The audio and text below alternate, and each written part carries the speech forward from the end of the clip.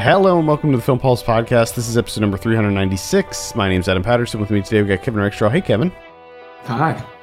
This week on the show, we'll be taking a trip to Park City and covering Strawberry Mansion, a film that's premiering at this year's Sundance Film Festival, which is happening virtually and in person right now. We'll also be going over some we're watching on the watch list and going over this week's new releases on VOD and Blu-ray. Thank you so much for joining us this week. Please remember to review us on iTunes if you get a moment. That would be super helpful. Big, exciting announcement right at the top of the show here. We are bringing back Ryan Watches a Movie. Oh, yeah. Its triumphant return will be happening very soon. So I'm not going to we haven't recorded it yet. So I'm not going to throw out a date just yet, because you know how these things are with Ryan. They could fall through at a moment's notice. Real close. Feels real close. Yeah, I think it's going to happen. It should be happening. So stay tuned. Next week's episode of this show is probably when I'll announce the date. So I'm hoping that we can record it this week and then release it next week. That's the goal. So stay tuned for that. With that being said, I think we can dive into our review. Again, we're talking about Strawberry Mansion. Now, this premiered a couple days ago at the Sundance Film Festival, where I think it's been met with a pretty positive reception so far. The way that the Sundance is happening this year is that there's a premiere screening, which will happen, and then there's one secondary screening. So two screenings. Unfortunately, both of those have happened for this movie, so if you didn't get a chance to see it, you're probably going to have to wait a little bit, but I think that it's a safe bet to assume that this movie is going to get picked up by someone, if it hasn't been already, and hopefully released sometime this year. This is directed by Kentucker Audley and Albert Birney. I have a synopsis here. In a future where the government records dreams and taxes them, a dream auditor gets caught up in the dreams of an aging eccentric. Kevin, this is a movie that seems right up your alley. This is firing on all Kevin cylinders. So we'll start it with you. What were your initial impressions of Strawberry Mansion? It was everything I wanted it to be. Yeah, I imagine so. If you could put a Kevin movie, if you can define a Kevin movie, it would just be Strawberry Mansion, I think. This is right up there. It's pretty close. Yeah. I mean, in all honesty, it pretty much just comes down to anything that Albert Birney makes as a filmmaker. It feels like it's tailor-made for me. I've liked everything he's ever done. Well, you're a big Audley guy too. You're a fan of. You see, if I remember correctly, you're a fan of pretty much everything he does, and you're a big No Budge supporter too. Correct. And a big-time Birney fan. And then those two guys got together for Silvio, which was great. Mm-hmm. And now they're back together again for Strawberry Mansion, which I think this movie, the thing that gets me, and pretty much always gets me with his films, is there's so much creativity and DIY work in terms of camera trickery, set design, art direction, production design, all of these things show up in these movies, whether it's Silvio, the Beast Pageant, a number of things. Here, it just looks like it's even more and it's bigger. There's a lot more going on. I mean, when you look at this movie, when you look at what the premise is and what's encompassed in this movie, it's very ambitious. This is probably the most ambitious film that these two guys have done, either in collaboration or individually. And the outcome, the result, is pretty incredible. They did such an incredible job. I mean, when you have these two extremely talented people together, and they just, the fact that they had this script that was probably on paper, when you read it, you're just like, how can they possibly make that? And then just for them to just be like, hey, let's just figure out how to do it. Let's figure out how to turn these people's faces into comets and like create all of these very intricate sets and costumes, and like have wolf people and mouse people and a frog playing a saxophone, and like all of these kind of really out there visuals, and the fact that they were just like, we'll figure it out. We'll figure out how to do it. And they did it. And it looks amazing. Like, it looks so good. Like, all of the effects work, all of the production design, all of that stuff looks so incredible. It has, if you're not familiar, like, with Albert Birney's style, I think it's safe to compare him to, like, early Michel Gondry stuff, where he just has this very kind of DIY mentality, and everything looks very handcrafted and just oozing with creativity. So I think that if you're into the early stuff of Michel Gondry, I think that you'll latch on to a lot of what Albert Birney's doing right now. Yeah. And I like with the Sundance screening, you know, you get the little filmmaker intro, and he was essentially talking about, you know, on a Friday you go in to the Hollywood Video or the Blockbuster, and, you know, you have all these VHS tapes up there on the wall, and you're checking them all out, and, you know, the kind of the cliches that, you know, they take you to a different world and all that. And that's what I like about his movies so much, is I think he does that incredibly well, to the point where there's so much creativity, and he's able, with his team, you know, all the people that he's working with, he's able to create so many different things that, honestly, like at the beginning of this movie, from the outset, where Kentucker Audley is in this completely like red room, everything's, you know, this like pinkish red, and you're just like, okay, they can probably create anything, and who knows what the hell I'm going to see over the course of the next hour and a half. I could literally see anything.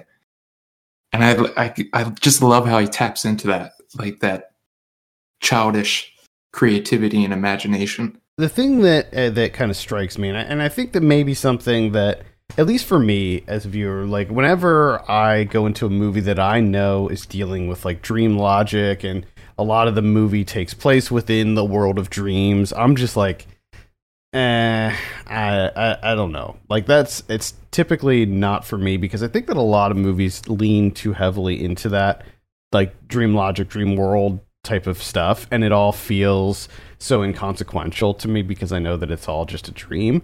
But in this movie, I think that the directors craft this really great balance where they don't lean too heavily. They don't go too far overboard into the dream world. It's just enough. It's just enough to get the point across before they bring it back into, you know, reality and have Ken Tucker Audley's character wake up from his slumber or come out of the little dream viewing contraption that he has. So I think that they craft a really great balance. I mean, I loved all the dream sequence stuff. I thought it was completely on point, but they didn't overdo it either. They didn't go too far down the rabbit hole. In the Q&A, they say that they actually had 30 more minutes of content filmed for this movie that they ended up cutting, and it was all like dream sequence stuff. Mm-hmm. And they decided they designed it that way so that they could sort of make changes in editing to see what fit best. But in the end, yeah, they ended up getting rid of about 30 minutes of the dream stuff. And just a lot of this, you know, a lot of the production design, the props and the sets, you know, they all have a very handmade quality to them. But there's also some stuff that's just really, really phenomenal that I thought was kind of surprising. In particular, the mask work. Oh my God. The wolf mask and the rat mask. Yeah. Like, holy shit. The rat masks and wolf masks look absolutely incredible. Like, they look really high-end stuff. Really impressive. Like, this is not we just talked about the sort of DIY, like handmade, like nature of it, and that kind of makes you think like, oh, everything kind of looks like maybe like paper crafty or like using found objects to create different things. And yeah, there's some of that in there too. But when you see these masks, they look real. Like they look like the wolf mask in particular, how it moves, looks so impressive. Yeah. So very ridiculous. And they employ like a lot of different methods. Like there's stop motion in here. There's all kinds of different like playing with perspective and stuff like that. And they do a lot to achieve the different, visual pieces of flair that we have in this movie. And it's all incredibly creative and impressive. So certainly that is like the number one takeaway from this movie, is that it is just a visual feast. It's so much fun. And then you fold that into the score by Dan Deacon, which is completely complements every moment of the movie. It's an incredible score, and the cinematography is incredible too. I don't know, was this shot on 16 millimeter? It looks like it is. I think so. I'm not entirely sure. It looks like 16 millimeters. It's got that really wonderful kind of film grain look to it, and that I think also complements it. And then you have the world building. That's another big thing. Is like, this isn't a movie that completely takes place in this like, farcical dream world. A lot of it is grounded in sort of a near future. I think it's like 2030 something that it takes place. And yeah, 2035. 2035. Getting your dreams audited, getting them taxed. Yeah. Which I like that too, the way that they built that. Sure. I mean, that's not an entirely new concept. I mean, we've seen movies before that deal with, the increasing corporatization of everything, even in like our dreams and stuff. I know that I've seen that concept in at least 2 other movies or shows where dreams are maybe not taxed, but advertisers are featured in dreams. Yeah, which is really nice the way that it's done here, because it's not like they don't get lost, in the weeds with it. Like they don't try and get too technical with like the whole entire process. I like that it's pretty simple, that he's inside the dreams. You can tell he's inside someone else's dreams, auditing, he's taking inventory. And I just like how the little circle comes up, and like what you're getting taxed on is what's in your dream. If you have an expensive violin in your dream, you owe 13 cents. And that's like kind of as deep as they go, which I appreciate, is they don't get too stuck on like the logistics of it. No, I like any movie that contains those sort of lo-fi sci-fi elements. One that immediately comes to mind is Lapsus, which comes out in a couple weeks actually, where it takes place in this slightly futuristic world where you see all these elements that we don't have right now in real life, but A, we can see that happening in the future, and B, it's developed in such a way that they don't feel the need to give us some kind of like exposition dump on just how it works. We see it on screen and we can believe that it works without knowing the specific nuts and bolts of how it's done. Yeah. So I appreciated that. All the world building stuff I think is great. I think that it is an inherently fascinating world, and especially how like they, like that when they first started recording everybody's dreams and taxing them, everything was on VHS, and then now they upgraded to this like, smaller SD card style thing. In fact, it looked like it looked like a Fitbit. And there's like a little charger for the Fitbit, and I'm pretty sure that's what that was. It looked like a Fitbit charger. I wouldn't be surprised. And another thing that I'm not 100% sure of, but I know a couple elements in this movie I've seen before in terms of Albert Birney's other films. it seemed like there's characters and bits and pieces from all of his other work that came prior. So I like that little aspect of it. Yeah, they did say in the Q&A that there's lots of little Easter eggs in there. And I like the idea of him making this kind of shared universe with his movies. I think that would be cool. See like Silvio pop up there. Yeah. There looked like there was a guy that was was his name Herbert? Yeah, the Tux and Vanny character? Yeah. Or no, for the Silvio, the little Silvio, he had that hand puppet. Yeah. No, I thought that was Tux and Fanny. But yeah, you're right. It was the Silvio world. I love it. And there was the antler guy was from Beast Pageant. And I think I remember the Grass Man being from Beast Pageant as well, but I could be wrong. I like when the Grass Man turned into like the VHS tape man. Yeah, and I think that might have been in Beast Pageant too. I like the Blue Demon. I mean, there's just so many things in this that.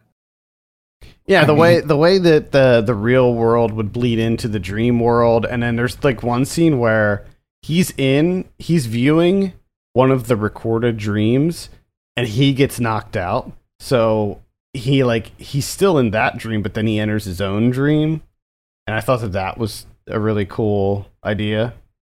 There's just a lot of really great stuff in this. It doesn't get, one of my biggest concerns was that it would go too far into the weeds with the dream world stuff, and that I would start to get pulled out. I would start to get bored, because that's, for whatever reason, that's what tends to happen with me in movies that go into dream worlds like really deep. And that never happened. It always kept me engaged, and the dream worlds were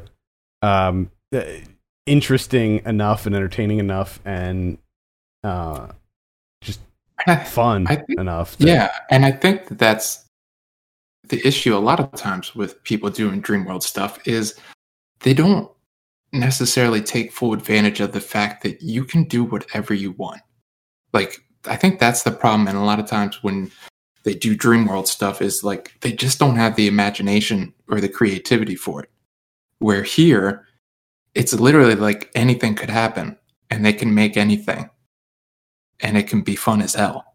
And I like that that's essentially what they do, is whether they're in a dream, he's stuck in his dream, or he's unconscious and he's moving between dreams and whatever. It's just they're always coming up with fresh, inventive things to do within those worlds that makes you feel like, okay, this is warranted to be in dreams because we get to do this stuff. Overall, I had a really great time with it. I would highly recommend it. I think that this could be the movie that completely breaks Albert Burney out into the mainstream. It's still, I think, artful enough that it won't like. I mean, it's still within that kind of quirky indie art house category, but I think that as far as like a maturity in his filmmaking goes, that this is his most mature film yet, and I think that it's only a matter of time before he hits it big. I could see someone like Disney, snatching him up or something. I hope not. I like seeing what he can do with the small budget, because I mean, from what I've seen now between this, Silvio, the Beast Pageant, Tux and Fanny, all those things, he can do a lot, and it's far more exciting than what big budget people do, and spend their money with. Yeah, I mean that's a good point. That maybe we've seen it before where directors are able to do more things when they're limited. When it's I think a good example is like when you look at some of these directors that go to Netflix and they just get like a blank check and they can do whatever they want, and it ends up being something that's like, it could be really amazing. It could be The Irishman, or it could be like something not so great. So it's just so, that is always odd that like, you get that blank check and you just come up with like the most mundane thing. And it's like, really? This is what you wanted to do with your blank check? Yeah. I mean, there might be more to it than that, but that's certainly the way it seems, at least. Yeah. All right. Let's go ahead and give Strawberry Mansion a score. What are you going to give it out of 10? I'm going to give it an 8. 8.5, maybe? I don't know. 8. I'm sitting at an 8 on this one as well. I highly recommend it. I think that if you saw Silvio and you liked the tone and the style of Silvio, that you're probably going to love this one. Can't wait for everybody to see it. I saw a couple other Sundance titles so far. I'm limiting the number of Sundance movies I see this year. I have very little time, but I did catch a couple other things, and I have a couple other things on my list that I'll be seeing. One is Superior. This is directed by Aaron Vasilopoulos. This is another movie that's shot on 16 millimeter. Actually, it's an adaptation of, or it's actually more of a sequel of sorts of a short film that she made in 2015. It stars Alessandra and Anna Marie Mesa. They're twins, and it just sort of tells the story about these two young women growing up. They both lead very different lives, even though they're identical twins, and one of them ends up being on the run from an abusive husband, and there is some drama that ensues from there. I quite liked it. I thought that it was maybe a little bit too long. It says 97 minutes on Letterboxd, but I feel like it was longer than that. It felt longer. I could be wrong, but yeah, which I think is a problem that happens with a lot of short films that later get adapted into a feature. It's just that they tend to like overcompensate or something, and it ends up being padded out. Yeah. But overall, I enjoyed it. I thought that it takes place in the 80s, so it takes place in 1987. So that, coupled with the fact that it's shot on 16 millimeter, and they don't overdo the 80s stuff. It's very understated. Now, I will say that, and again, this is like such a nitpick, but it still bothers me. There's like a couple scenes where they go into grocery stores, and the items on the shelf are clearly modern items. And like modern packaging too, which like kind of pulls you out of it a little bit. But they did a good job with everything else. Like everything else does look pretty of the era. But yeah, so maybe a light recommend for Superior. Okay. Still pretty excited for this. I think you'll like it. I don't think you're gonna love it or anything. Okay. All right. I watched Calm with Horses, directed by Nick Rowland. Came out a couple years back. This is available on Netflix now. This is the one starring Barry. What's his last name? Barry Keoghan. First off, you got two great things going on here. That's the Irish landscapes, just absolutely stunning. Just a great setting. Cosmo Jarvis gives a wonderful performance, but everything else is just extremely well-worn territory. It's a crime family, the Devers family. They have a drug dealing business in Ireland, and of course they kind of own the town or whatever. And Cosmo Jarvis is he's the muscle. His name is Arm. He's a former boxer. And now he works for them, and he's kind of stuck being the muscle, beating people up and whatnot. One of his jobs is that he's got to kill someone, but he can't do it. And you can guess what happens. Things start to fall apart. I mean, it's just an incredibly predictable film from beginning to end. I mean, I feel like I've seen this type of movie, I don't know how many times in my life. So I just kind of knew everything, it's just far too familiar. But I get the Cosmo Jarvis performance made this watchable. It made it that I was able to stick through it to the end. Because if he wasn't delivering what he's delivering here, I probably would have just turned this off. Oh, that sucks. I was actually somewhat interested in this one. Yeah, I was pretty excited for this. But like as soon as like the pieces kind of like were introduced and set into place in the beginning of the movie, I was just like, oh boy, I have a feeling that this is going to be like all those other films that I've seen. And I kind of held out hope that I would be proven wrong, but unfortunately I wasn't. Okay. It looks like you still gave it a 3 out of 5 on Letterboxd. So yeah, and that was the initial where I was still kind of riding high on that performance. Okay. And I'm kind of thinking now, and I'm like, well, cooled on it.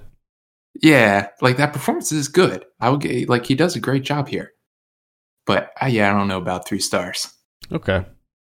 Fair enough. I saw a movie called Knocking. This is directed by Frida Kempf. This is another Sundance movie. It's a Swedish film. It's about a woman she's in an institution, and she gets released from the institution, and she gets a new apartment.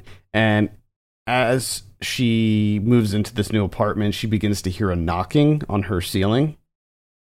Mm-hmm. And she begins to believe that there is someone who needs help. And that's what the knocking is.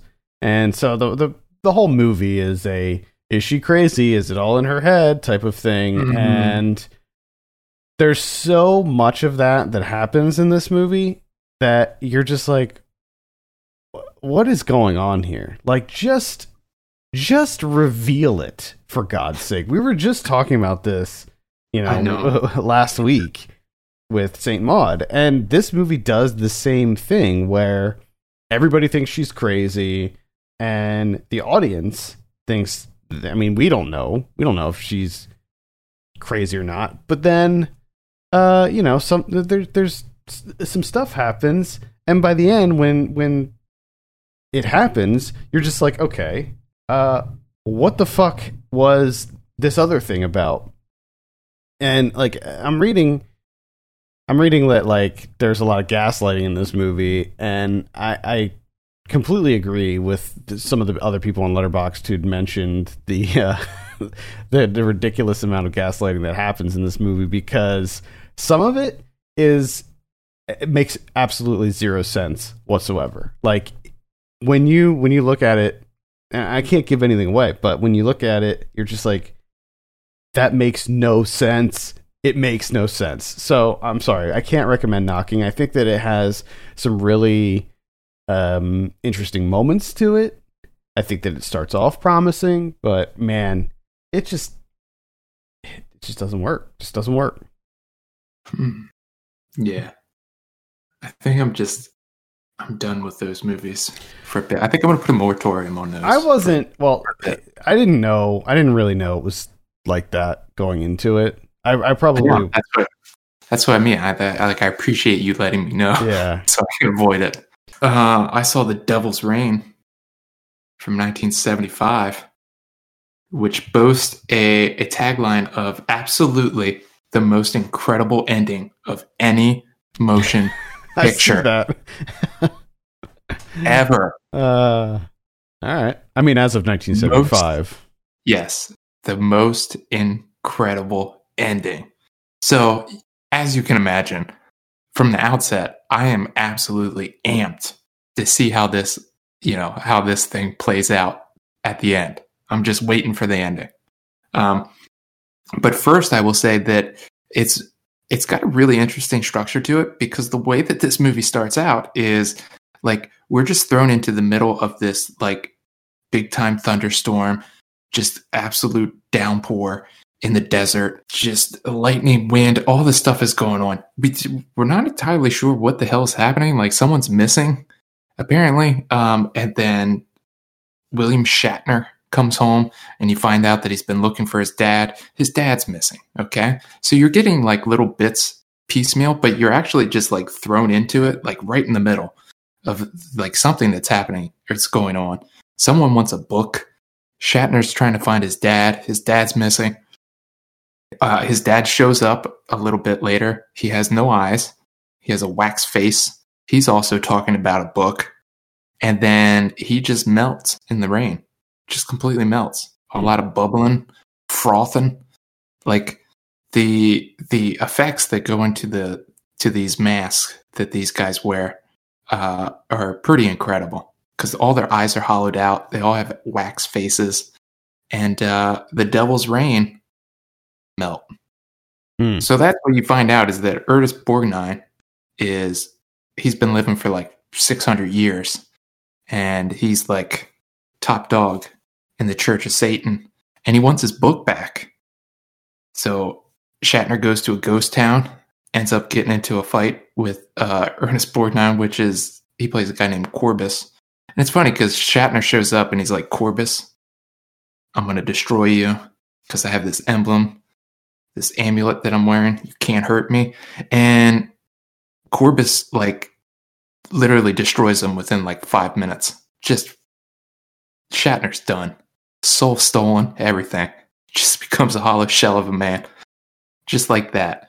This also has Tom Skerritt in it. He plays Shatner's brother that comes later to try and, help out.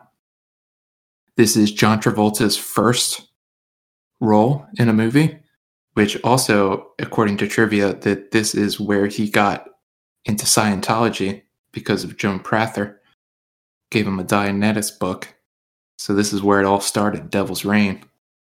And the ending is pretty incredible. It is the entire congregation of the Church of Satan, all their wax faces, masks, melting in a torrential rainstorm. Just moaning, a lot of frothing, just pastel goop pouring out of eyes, and they're just having an awful time. And it's pretty ridiculous. I mean, I'm definitely gonna have to add this to my. It's on Amazon Prime. Ernest Borgnine does turn into like a devil goat. Yeah, well, this is already on my watch list, so. Yeah, it's pretty great. Yeah, we're definitely on there. I did a little bit of an Indonesian horror double feature this weekend with The Queen of Black Magic, which is directed by Kimo Stamboel, and he's one half of the Mo brothers. You have your Kimo and Timo, and they're pretty much like the main two dudes in Indonesian horror. They're sort of the guys who kicked off that kind of renaissance of Indonesian horror that's been popping up. And then you have another guy, Joko Anwar, who is another huge influencer in that space of Indonesian horror. So I saw his movie Impetigore. Now Joko Anwar wrote and directed Impetigore, and he wrote the Queen of Black Magic. Now the Queen of Black Magic is actually it's inspired by a film of the same name. I can't remember what year the original one came out. It was like in the 60s or maybe early 70s that the original. I never saw it, but it's sort of inspired by that. In fact, in the ending credits of this movie, they have like stills from the original movie, which I thought was kind of a nice little touch.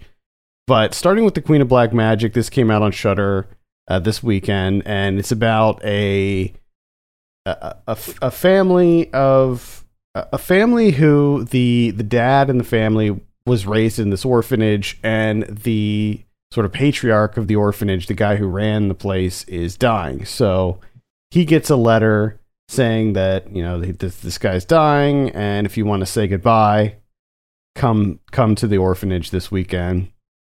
So he goes, and then all of the other people who the kids who he grew up with in the orphanage come back as well to pay their respects and say goodbye. And as it turns out, there is a woman who is conjuring up some black magic here and starts killing them and traps them there. So like at one point they try to leave, and it's just like a circle. So they just end up driving in circles. So they can't get out. They're trapped there.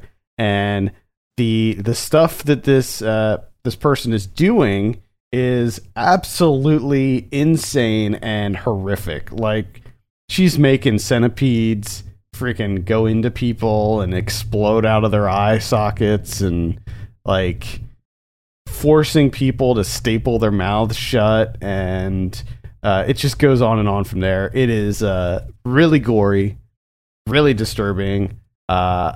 I loved where it went. It turned out that it was like way deeper. I mean, it is a revenge story like most of these movies, but there was a little bit more depth than what I'm used to seeing in these types of movies. So I appreciated that. And the effects work was awesome. Like, all of the centipede stuff was really gross. And it wasn't just centipedes, but like it's other bugs too. And there's this one scene when these little, like, they almost look like pill bugs or something. I don't know how, like, what they actually were, but there was like thousands of them, and they burst out of someone's back. But before they burst out of their back, you could see like all of these bumps just appeared, and it's these like red bumps.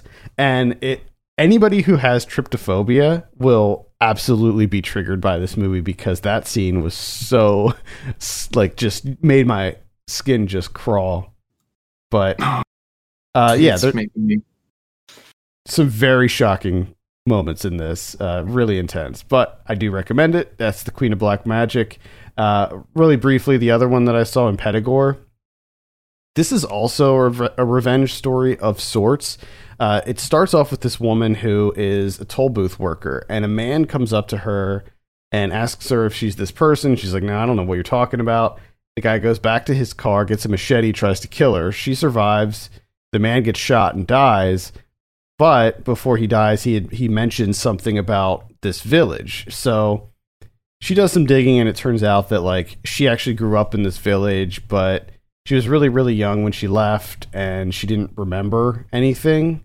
And her parents had died, so she couldn't really ask. So she and her best friend go to this village to figure out what's going on, and they see that it turns out that she was part of this really, really wealthy family, and that like the sort of mansion that she lives in this village is empty, but there's a curse. And what's happening to everyone in this village is every child born in this village is born without skin. What? Yeah. So every time there's a baby born, it has no skin. That's fucked up and disgusting. Yeah. So what this movie, it's sort of like a twist on the Texas Chainsaw Massacre. Now, this is like my opinion. The influence is there. Like, there's no way that Joko Anwar was not influenced by a Texas Chainsaw Massacre when you see this movie, but it's far from like a remake or a reimagining. It's just like he took certain aspects of that movie and put them into this and sort of created his own spin. And that's sort of what he does. Like, he did the remake of Satan's Slaves.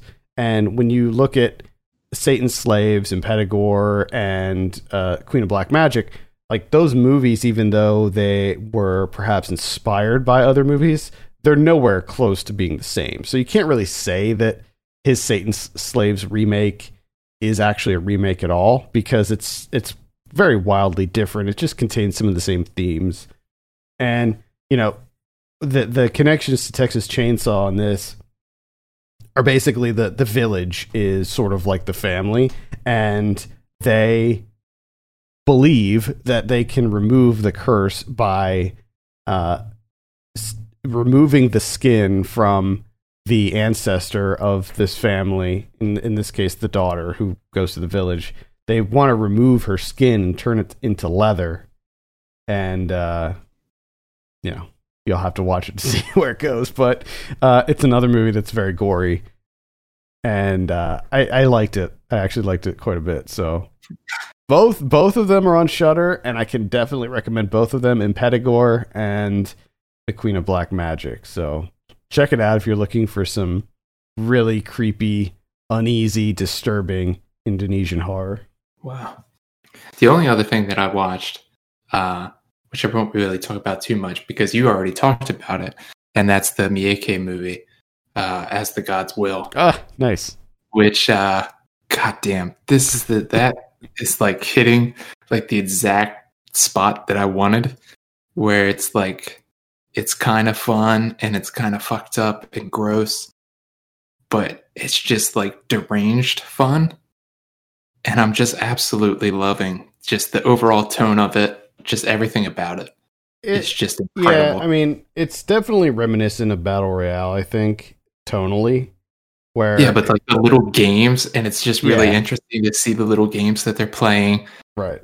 And, you know, like the effects work is just so ridiculous. And I was really surprised because, like, I don't 100% remember like what we talked about, but I remember you telling me about, you know, the like red light, green light game with the guy spinning around and your head explodes, right? So I was thinking that there would kind of be like a lead up into that, but that's like immediate. The movie opens with like half the kids already dead. Yeah. And I was so confused because I'm like, what the wait, like, did I accidentally hit? Like, am I halfway through the movie? Like, what the fuck happened? I thought the same thing. It's just, I was so confused, and I just absolutely love it.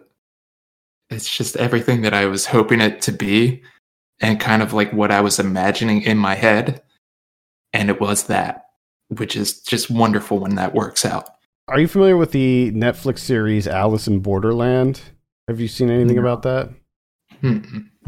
You should check that out. It's a Japanese series. It's on Netflix, and it's about a group of friends who all of a sudden Tokyo is completely empty, and they're the only people in Tokyo. And then it turns out that they've been transported somewhere or are involved in something that involves games. So they have to compete in these games and win.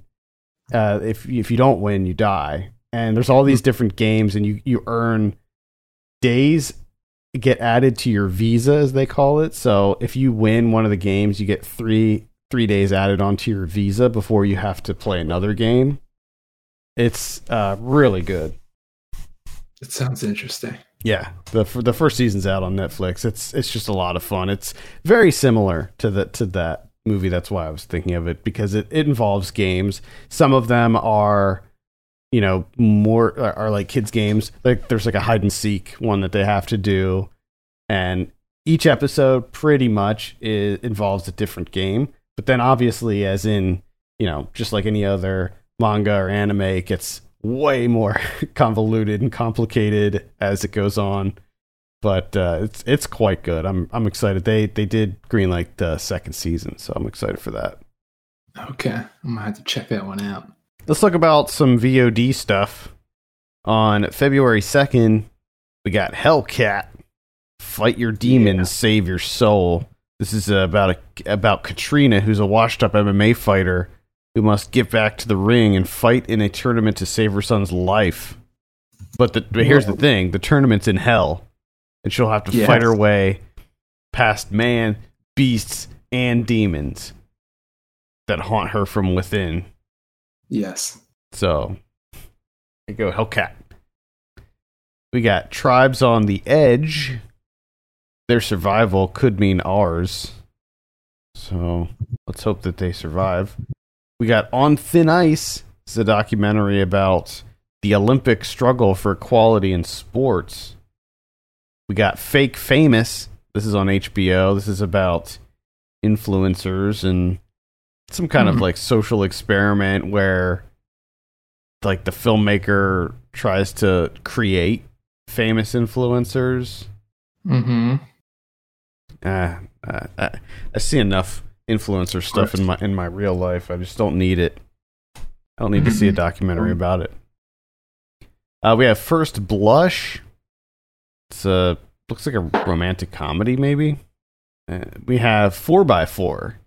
This one interests me. This is a Spanish film about a thief who decides that he wants to rob this car, but it turns out that the car is like has all these super high tech mechanisms in it, like defense mechanisms, and the car like it traps him inside, and he can't figure out a way to get out of the car. Oh, that's right up your alley. Yeah.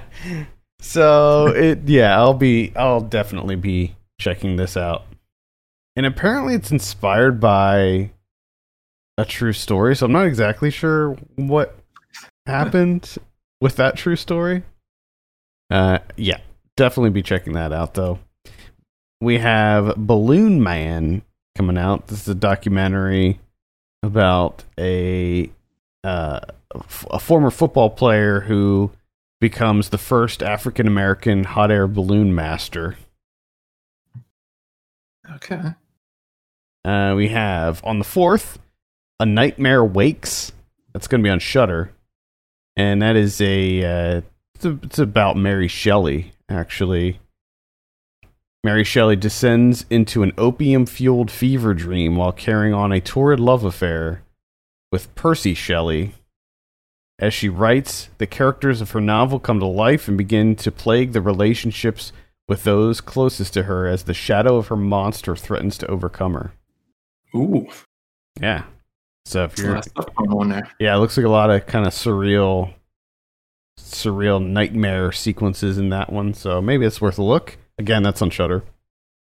February 5th, we have Bliss coming to Amazon Prime. This is a sci-fi movie with Owen Wilson and Salma Hayek.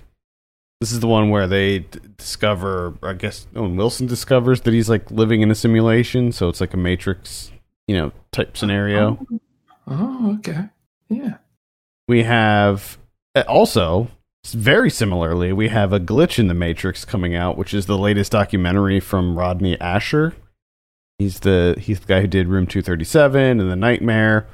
This one is about the simulation theory where, we're all living in a simulation.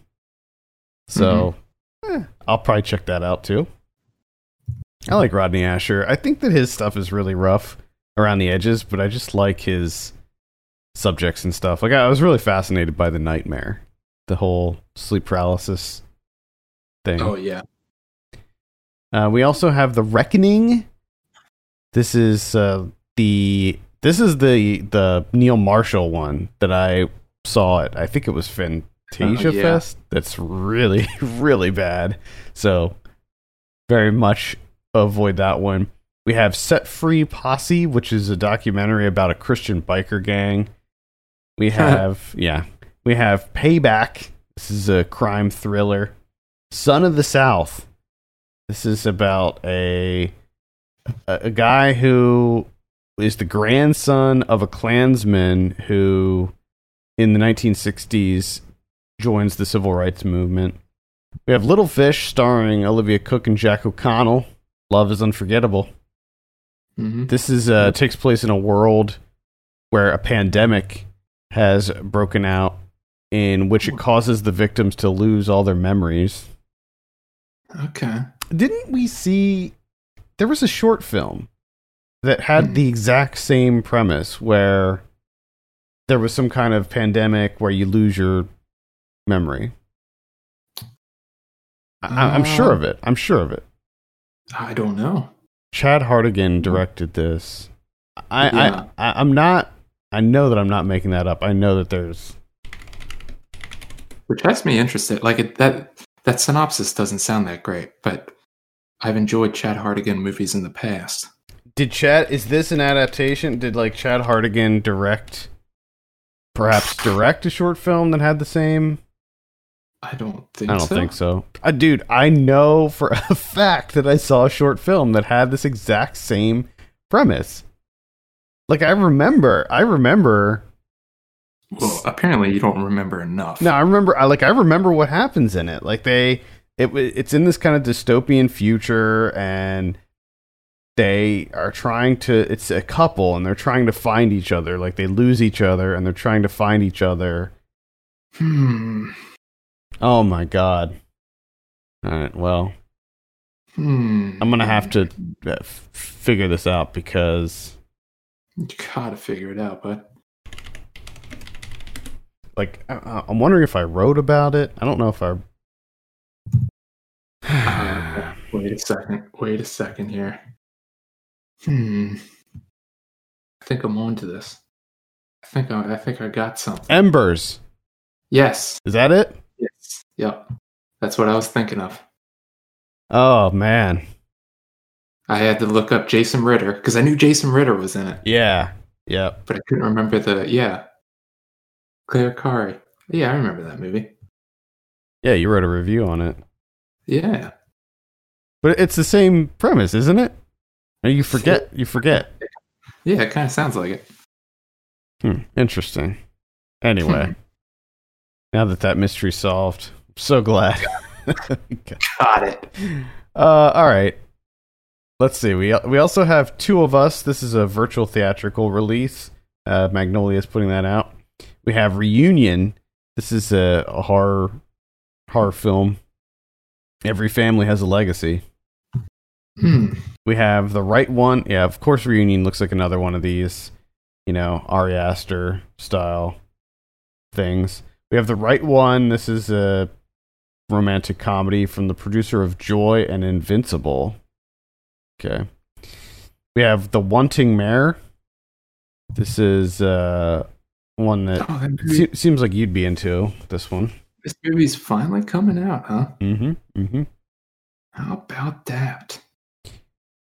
I believe that is it. Pretty big number of titles coming out this week. So, quite a few that I'm interested in there. Blu-ray. Let's take a look at this. We have Mouse Hunt from 1997, Small Soldiers from 1998, Do the Right Thing from 89 is coming out on 4K. I would still recommend the Criterion version of this one, though, just for all of the bonus content that it contains. Let 'Em Go. This was from last year. We got Ladybugs from 1992, starring Rodney Dangerfield. Mm-hmm. Ladybugs. The Last Blockbuster, Host, which is available on Shudder. That's the one that takes place during the pandemic, and it's quite good. Dark Intruder from 1965, Yours, Mine, and Ours from 2005. The cover makes it look like the Cheaper by the Dozen cover, I think. There's another movie that has like the exact same cover, and I'm pretty sure it might be Cheaper by the Dozen. The Great Alligator from 1979. There's another version of Do the Right Thing that's coming out, which is a Target exclusive steelbook. Once again, I still recommend the Criterion version. Tesla from last year. Lassie, the 1994 version. Horror Noir, History of Black Horror. That's again on Shudder. Shin Godzilla is coming out. There's like a new version of that one coming out. Nice. Oh, by the way, I don't know if you saw the Ultraman trailer, but the director of Shin Godzilla is making a live-action Ultraman movie, and it looks so awesome. I cannot wait. I didn't hear anything about that. I cannot. I retweeted it, so if you look at my Twitter, you'll see the link there. It's just like a teaser, so it's only like 35 seconds, but holy crap. Can't wait. Yeah. Let's see. A Man Called Adam from 1966, starring Sammy Davis Jr. The Norseman from 1978. Voyage into Space from 1970. Got Prime coming out from 2005.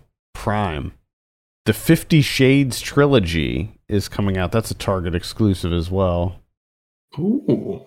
La Casa from, I think that's from last year. Wait, did you say that there was a Target exclusive? I did. You can only get it at Target. Only at Target. Yes, I'm saying you can only get the 50 Shades trilogy at Target. You gotta be kidding me. Yep. Oh, God. There's a lot of these like retailer specific editions of things, and I don't mention them, but they happen a lot. Wow. Balloon Man, Tribes on the Edge, Concrete Savannah. These are all newer. These are all new releases coming out. To Tokyo from, I'm not sure when that came out. That's hitting Blu-ray this week, as well as First Blush and Sky Sharks. What? Yeah, sky sharks. Sky sharks?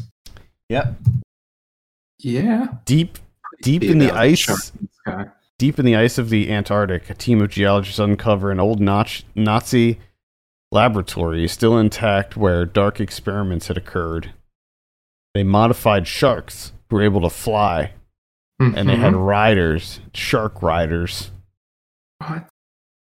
You know, one of these days I wish that one of these crazy, like, you know, Sky Sharks movies had like a really big budget behind it, just to see how much better, like, you know, if it had like real actors in it and a really big budget, effects budget and stuff, like, just to see.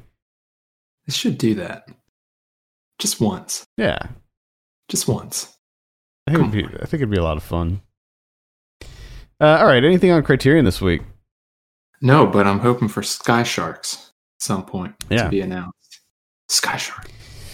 Don't hold your breath on that one.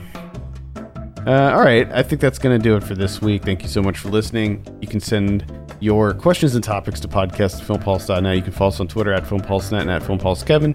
And if you have a minute, consider reviewing us on iTunes. We'd appreciate that very much. For Kevin Rakestraw, my name is Adam Patterson. We'll see you next week.